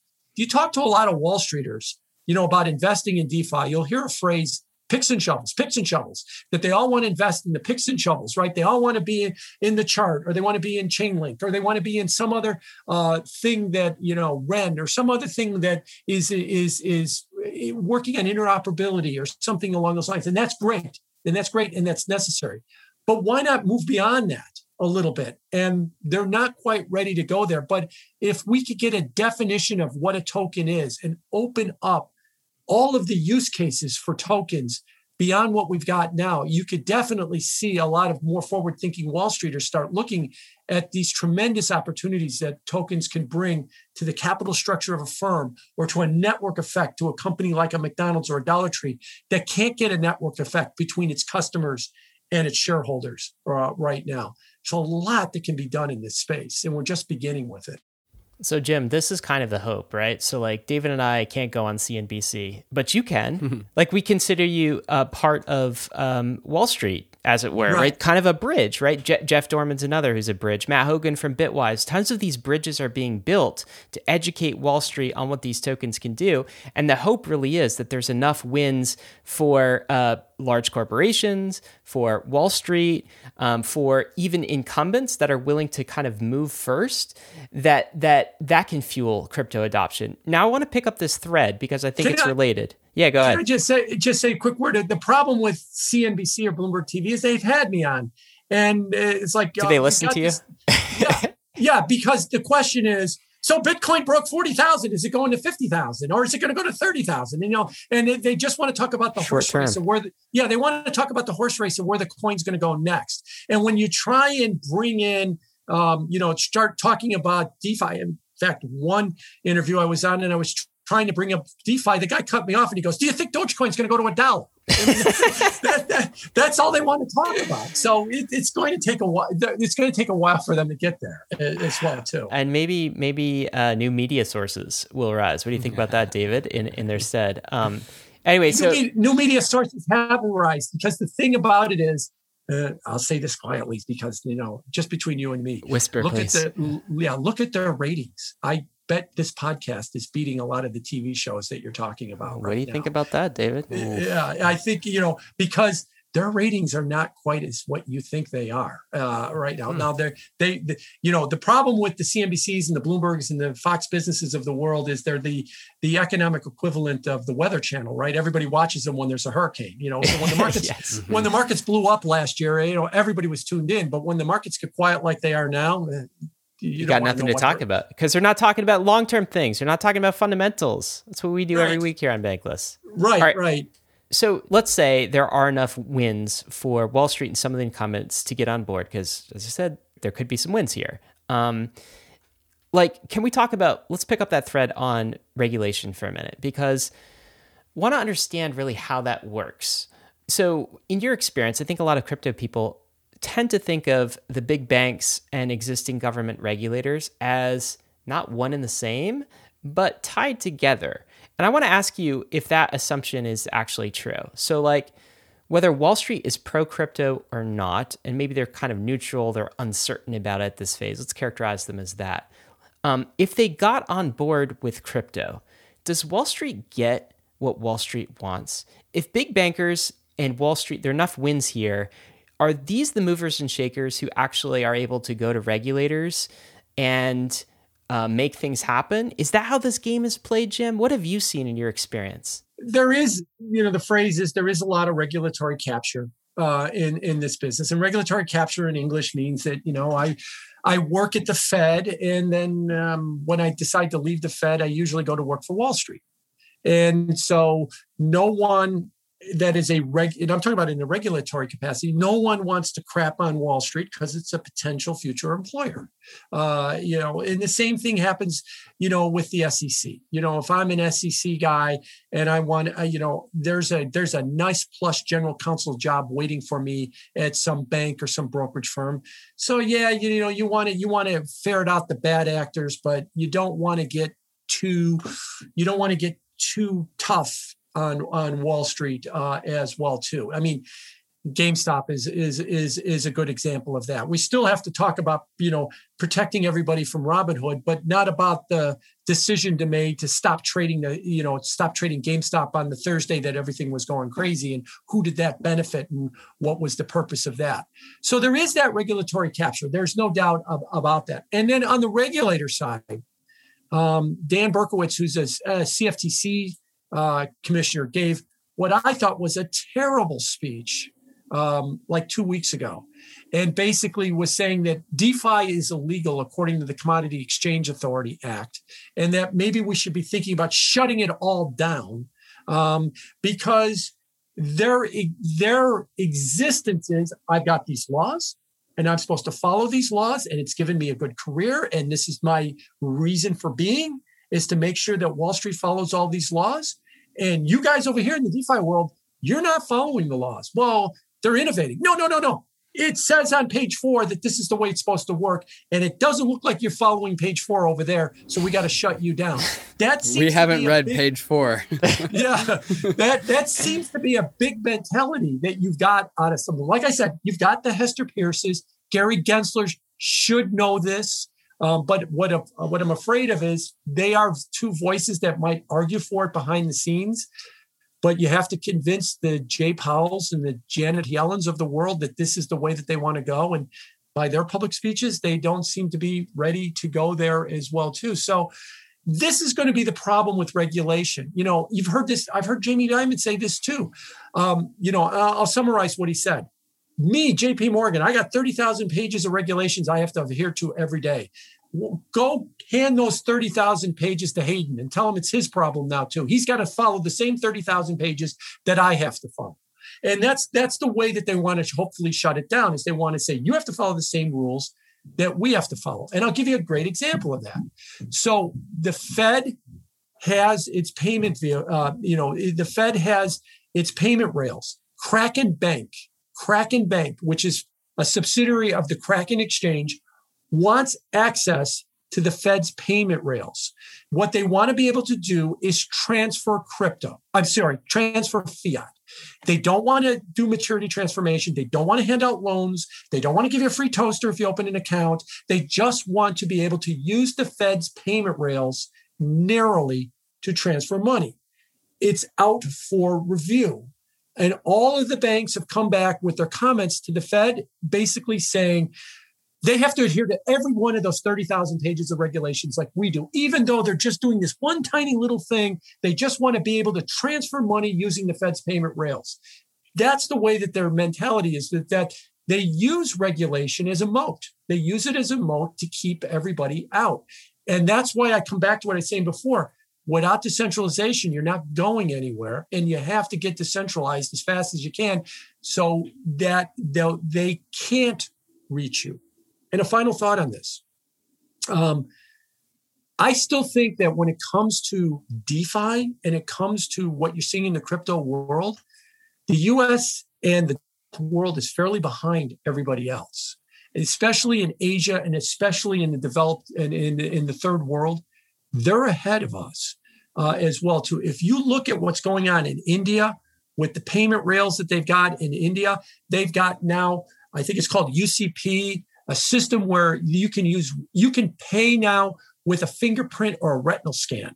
So if you go to a store, you can actually put your finger on the little device and pay. You don't even need your phone anymore. They're way ahead of us. And it's instantaneous payments as well, too. There's over 1 billion electronic wallets in the third world connected to shaky CeFi, shaky CeFi institutions, or in Kenya, M-Pesa is a gigantic success story. It is a peer-to-peer, phone-to-phone money transfer system. There are subsistent farmers that live in mud huts in Kenya that are basically, when they're out, maybe even behind an oxen, and they need to pay for stuff, they're sending the money with their phone to somebody else in another town to get something to their phone. Hell, they're ahead of all the bros in Midtown Manhattan paying for their lattes at this point. The rest of the world is way ahead of us. They're just waiting for this. They've got the apps. They've got the phones. They know how to use it. They are. And they're moving forward with it. And if we're going to slam down on everybody in the US and the EU is going to follow us and slam down on everybody else, as I've liked to say, the new financial world is going to be developed in one of two ways, with us or without us. And if we're going to overregulate this and keep mumbling about drug dealers and ransom and that we have to shut all this stuff down, then the rest of the world will just do it without us. And we'll be in a much worse position than if they do it with us. So that's why I think we're at an important crossroad when it comes to regulation. Again, I don't think they could shut it down with regulation, but don't underestimate how awful they can make it with regulation before we escape the clutches of the regulatory reach and get to a truly decentralized world. Yeah, I agree with these takes, Jim. And it reflects something that like Mark Cuban's been talking about too, another DeFi user. Is basically like his worry is the US will get left behind if it imposes because it's not like you're going to actually shut DeFi down. You're just going to make it difficult for the next Uniswap to rise within your borders, right? And so like you could lose the next Wall Street might be on Ethereum and like distributed in a different country, and Wall Street becomes irrelevant in that situation. I want to ask you this, Jim. So like, how do you feel like, what's your gut take on how this is going to shake out? So one possible scenario is at some point, government would call regulators like kind of final boss. Final boss raises its head and says, here's what you need to do. And then like innovation floods outside of the US, for instance, to other geographies where it's less restrictive. And then the US kind of cools down on that. Do you think that will play out? Or do you think that there's a chance? We're just looking for a chance. I tweeted this out the other day. Is there anybody in Congress who's actually used DeFi before? Is there a chance that we get more Hester Pierces who are actually open to this innovation and they leave the US open to the possibility and to the blossoming of DeFi within its borders? What's your gut on how this is going to play out here? I think it's going to, in the long run, it's going to play out as a win. In the short run, let's talk about what we're trying to say straight up. Money is a public good. We're trying to turn it into a private good. We're trying to get away from government control of money. Boy, that's a very, very powerful thing. the government control of money, which is why the only crowd that I detest more than the maximalist crowd is the crowd on Twitter that keeps, kind of taunting me. Oh, they're going to shut it down and you're going to feel like an idiot once they've shut it all down. And I've said, I call them the Stockholm Syndrome crowd that, you've been, the Stockholm Syndrome is that you've been a hostage for so long. You've now taken sympathy with your captors and you're now actively rooting for your captors to win, and I was like, well, Wall Street will, they'll shut this down and Wall Street will continue. And I was like, and that makes your life better. How is what I've always said, because the current financial system is improving what? Well, if you're at the top of the heap, it improves it quite a bit, but for everybody else, it really doesn't.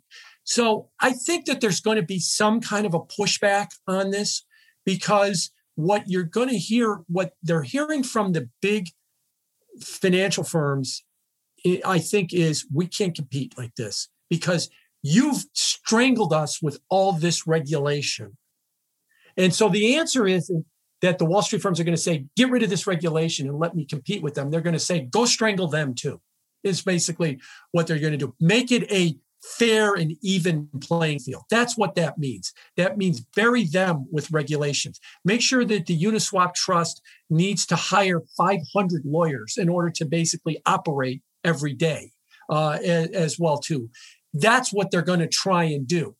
And it's up to this space to be put in a position where they can't do it as well. I've heard some outrageous things that regulators are thinking about. I don't know if you guys have heard this too, but they're now talking about this idea about liability for the creators of smart contracts. So if somebody uses Uniswap for an illegal transaction, I guess they're going to arrest Hayden, is what they're suggesting, or something like that. Now, these are fringe elements within the within the anti-DeFi or anti-crypto world among regulators, but this is the kind of things that they're thinking about. And so, yeah, it's going to be a bumpy road. But what else is new in the DeFi world? It's already been a bumpy road to get to this point. But really, hopefully, where it will go is, let's use the Uber model. And what I mean by the Uber model is, okay, so the rideshares came up and everybody loved it. And everybody was on the rideshares. And then the city councils and the mayor said, we have got to deal with these taxi companies that they've got these exclusive rights. We got to shut down the rideshares. And the constituents said, no, we like this. Don't touch it. That's Uber didn't ask for permission. Right. The UX has got to get better. You got to get more people on this system. So when they push back with the regulations, everybody says, no, you leave it alone. I like it the way it is as well. And you've got to get that. You've got to get people into this space a lot more. When you get to that critical mass, then it'll be like the Ubers of the world that lots of mayors wanted to shut it down. Lots of mayors were getting campaign contributions from taxi companies, but they politically couldn't because it became too popular. It's what you got to get to the DeFi space. I think it will get there. It will get there, but it's still not there yet. Guys, what Jim is saying is $1 billion or bust. Mm-hmm. That's why on the mission we're on with respect to education is like we need 1 billion people on the DeFi journey in order to turn the tide here. That's also been one of the side goals of Bankless, and also why we call it the Bankless Nation, because one day, there's going to be a call to arms, because we are going to need the Bankless Nation to rise up and put a foot down and say, no. This is our industry. We regulate ourselves here. I was going to say, isn't there a couple of improvement proposals among some of the protocols to band together to create an education fund or an education group, basically to send to Washington to kind of walk the halls of Congress to kind of teach them what this space is about? I think that's great. They're not advocating for regulate. If I understand it correctly, you guys correct me. They're not advocating for regulation or anything else, but the next time somebody in Washington just starts mumbling that only drug dealers use crypto, right, that somebody should be in their office the next day to say, let me explain this to you. Let me understand there's this thing, Etherscan, and it isn't as dark as you think it is. And there's a lot of other things about this space that you're getting misinformation about. That would be great, because they got to be careful. Look at the poker industry, right? When online poker became popular 10 years ago, everybody was doing it. The government decided that They didn't like it, but the poker sites, a guy that works with me was big on the poker sites. He would say I would be getting a check for my withdrawals from a different foreign bank every month because the poker guys thought that they were brilliant, that they kept jumping one step ahead of the regulators. Then they realized that what made everything go was NetTeller, which was like their version of Coinbase. They just shut that down and they ended the poker business as well too. My point is to take that hard-nosed libertarian attitude. Yeah, I get it that it's intellectually satisfying to do that, but do you also want to win? And you got to work within the system that we have as well too. And that education idea is a great idea to work within. Look, this is the deck we have. That's the TradFi world that we have, the regulatory world we have. We could argue, and I have, that it's broken. Okay, but the answer is not that we're just going to completely dynamite it and pretend that it doesn't exist. We got to work with it to change it into what we want it to be. And if we fight it, we might wind up, and I don't think we are, but we might wind up like the online poker guys were 10 years ago. They'll just slam that sucker down, and that's the end of everything. And if you had money in a poker account, it was gone. Tough at that point. And shout out to the Coin Center guys, who are really the people that are working with congressmen to really illuminate the positives of this industry and make sure that disinformation stops sooner rather than later. That's definitely our spearhead for the industry with regards to regulators. Jim, as we come to a close here, you've been a journeyman of many, many market cycles in many, many different markets. And the average listener of the Bankless podcast is, Gen X, Zoomer, younger folk, perhaps their first entrance really into finance. I know crypto was my first entrance into finance. And in the crypto world, we tend to get really caught up in the short term, right? We focus on the next 2 to 6 months. But as someone who's played in the markets for decades, what advice do you have for people who, just haven't experienced as much as you've had in different financial markets? How can people just, keep grounded? And what advice do you have for people playing in these markets in the long term? I think that what they need to understand is, first of all, education. Why are you doing what you're doing? What do you think you're going to get out of it?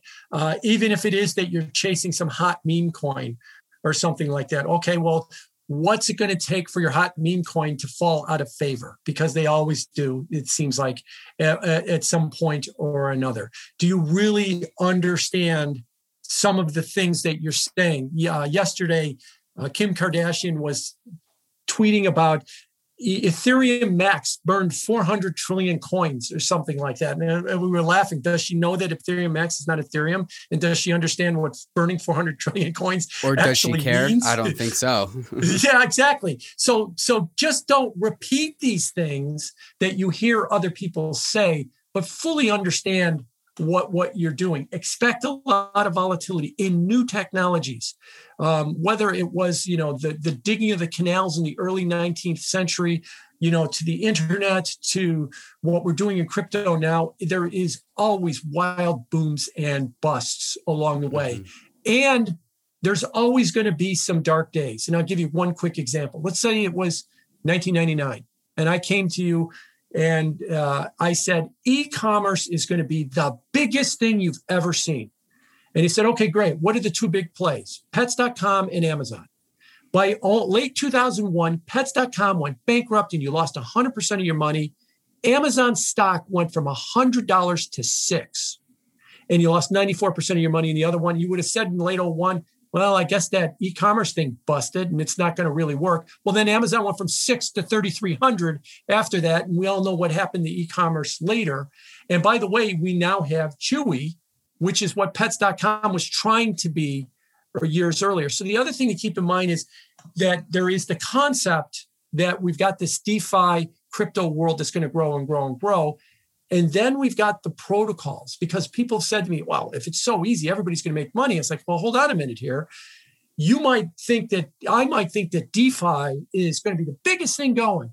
But I bought a bunch of Pets.com and I bought a bunch of protocols that went to zero, because I think the majority of the protocols go to zero, but the ones that don't redefine everything.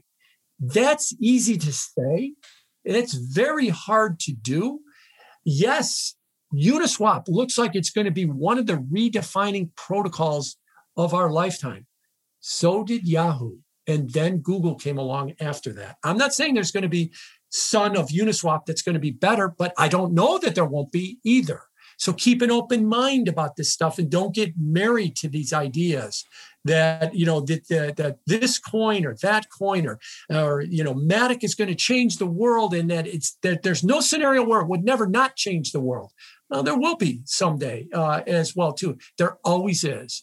So, I mean, that's kind of the best thing I could say is that, or as an old mentor of mine said, when it comes to investing, you always want to be a renter, not an owner. A renter means you'll be willing to get out of the position when things change because they change, and you're willing to get into the position when things change and make it more attractive as well, too. And yes, you could be a renter over a longer period of time, not just a short-term speculator.